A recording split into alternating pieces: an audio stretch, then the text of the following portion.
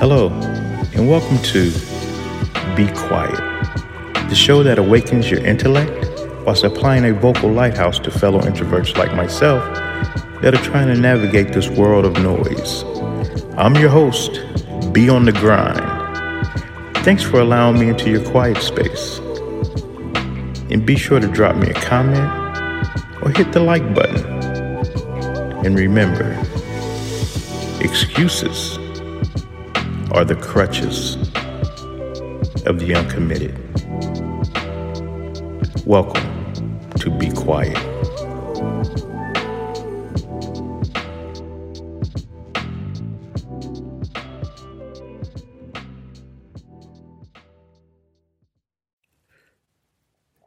Be supportive.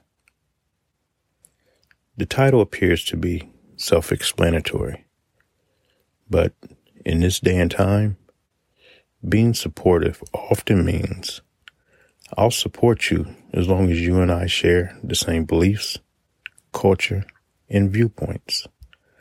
I'll support you as long as the stuff I'm saying is aligned with the stuff you're thinking. Crazy, right?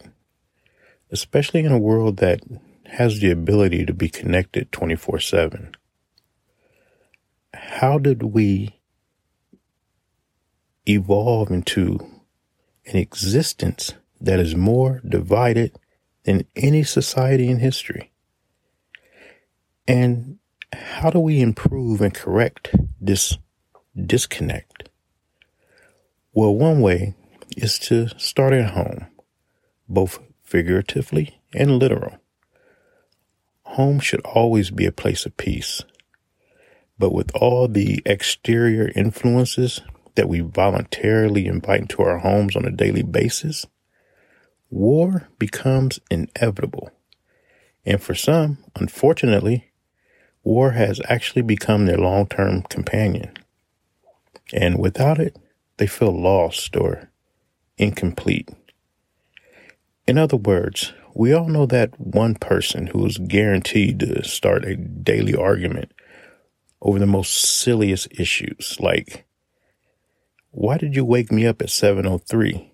You know I don't open my eyes till 7:05, but the sound of your eyelids opening woke me up early. Or how about that friend that has the potential to ruin any outing if you bring up a subject that they are against? Yeah, I know. Being supportive is not always a walk in the park. But if you take the time to step back and see that the effort you spend today being truly supportive is just a small step in the journey of longevity, well, it's worth it. And when it comes to relationships, look, I'm living proof that an old dog can indeed learn new tricks, but only if he acknowledges to self that there is a need for change. And let me say this. Looking at yourself and being honest can be one of the most difficult things you will ever have to do. But let me tell you, if you can conquer change, it will become one of the most satisfying and peace-producing things you can do for yourself. First, look at the big picture.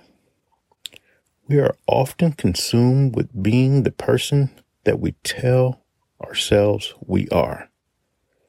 There is no broad scope. There is no big picture with this mindset. There is only, it's my way or the highway. And that mindset has been the cause of many family breakups, especially in the arena of parent and child. When you tell your child it's my way or the highway, what are you really saying is that my pride is more important than your problem. Let me say that again. When you're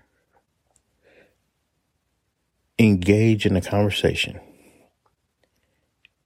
and you tell your child when they're trying to disclose something to you, and you tell your child, hey, it's my way or the highway, what you are really saying is that my pride is more important than your problem.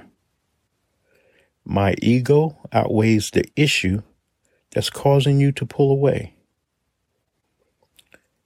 People, let's reverse the madness. Listen, the ability to see an issue from the other person's perspective is what separates man from beast. And once applied,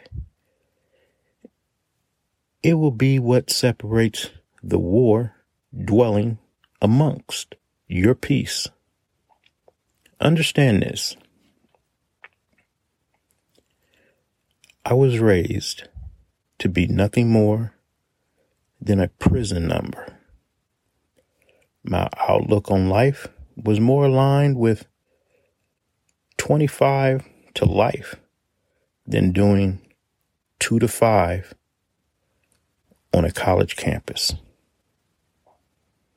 We were always told to take what we wanted, but never told that we could actually take control of our destiny.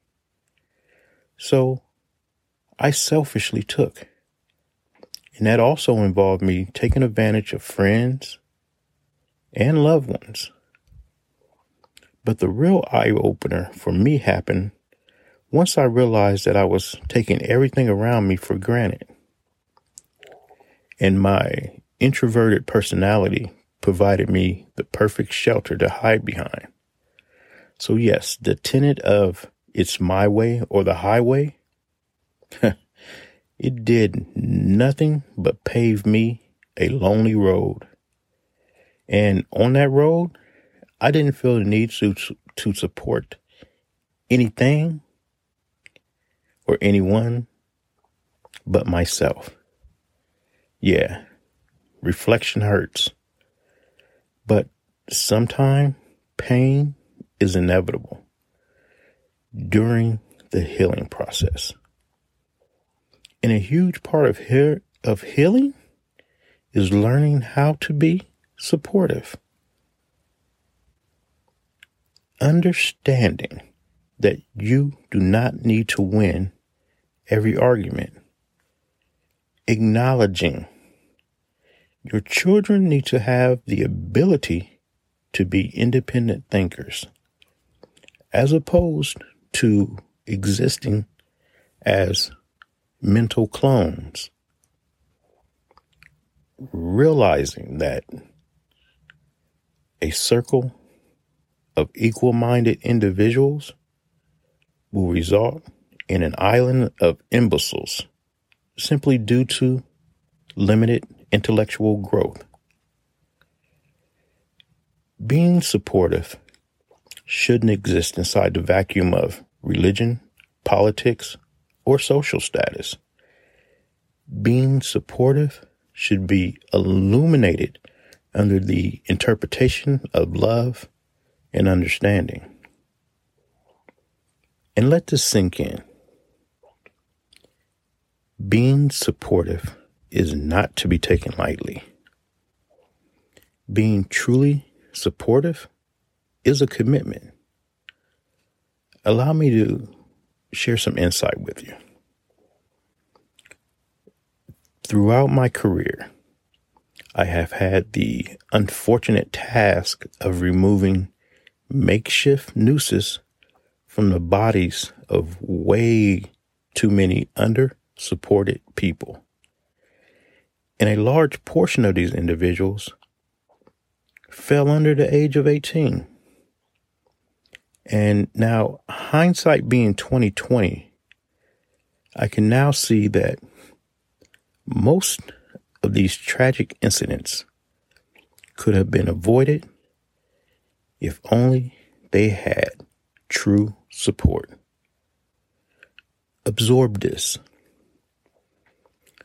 A suicide letter is possibly the saddest piece of literature another human can ever read, because it often places a spotlight on the one thing in that person's life that they couldn't handle on their own.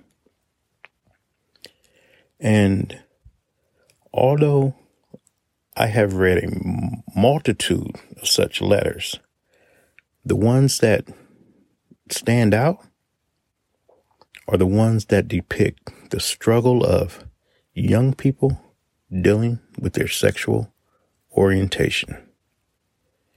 And I know a lot of you just moved into that mental space of, I'm going to remain loyal to the book, person, or belief that is more important than my son or daughter.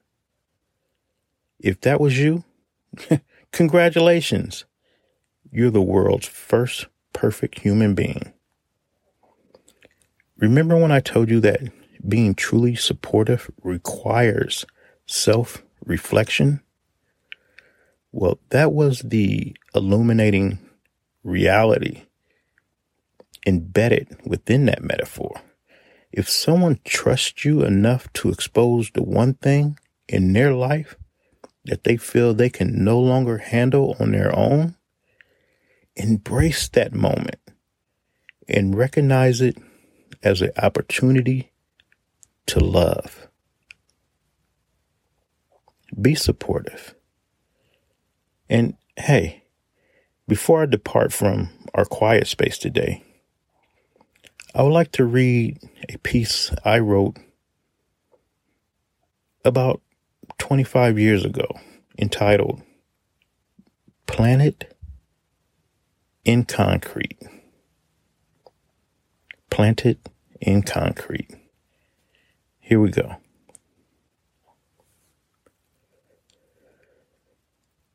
I believe that a lesson in gardening can cultivate positive changes in individuals that are planted in concrete growing fields. The air was crisp, refreshing, and filled with the prominent aromas of sweet melon, meaty tomatoes, hearty green peppers, and corn. The picturesque scenery seemed to induce peace and harmony during a time of discord and friction. A prime snapshot in time as viewed from the back porch of an elder in the company of his young preacher just hours away from his inaugural sermon. Have you ever tended a garden? The elder asked. No, there were no gardens in the projects, just bricks and concrete, I replied. The elder stepped off his porch in the direction of his garden and said, "Follow me. I'm about to give you a lesson in gardening that will allow you to grow no matter where you are." As the elder towered above his plot of fruit and vegetables, he began to explain how one seed has the potential of providing a lifetime of nourishment for many, in spite starting out as a young shoot, just trying to break through a hard shell. But if you commit a little time and guidance into that young plant, you'll soon see that not only can it now stand on its own, but it can also produce fruit. All it needs is favorable opportunity and love. A properly tended garden has the potential to change any environment that it's growing in, the elder said. As he allowed a handful of fresh, dark dirt to cascade from between his strong and weathered fingers like a black waterfall raining on a sea of green. "How so?" I curiously replied. Well, if you stay involved with the cultivating of your garden long enough to reap a harvest, you'll discover that it adds beauty to its surroundings and economical opportunity for all that participate in its upbringing. A garden has the ability to actually hold back deadly erosion and prevent its environment from being washed away during a season of storms by becoming the living infrastructure held fast by the very root system that has always been there to support it. As I stood there, I began to see the metaphor within the message. This lesson had nothing to do with dirt and vegetables, but instead, he was supplying me with a blueprint for reaching those like myself, a city kid, planted in concrete, just lying in dormancy beneath a hard shell, awaiting a farmer figure to visualize the potential and make an investment based on an expected outcome of future growth. I believe that a lesson in gardening can indeed cultivate positive changes in individuals that are planted in concrete growing fields, because from that day forward, I decided that no matter what title or occupation that I hold in life, my assignment would always be to farm. Hey, have you ever tended a garden?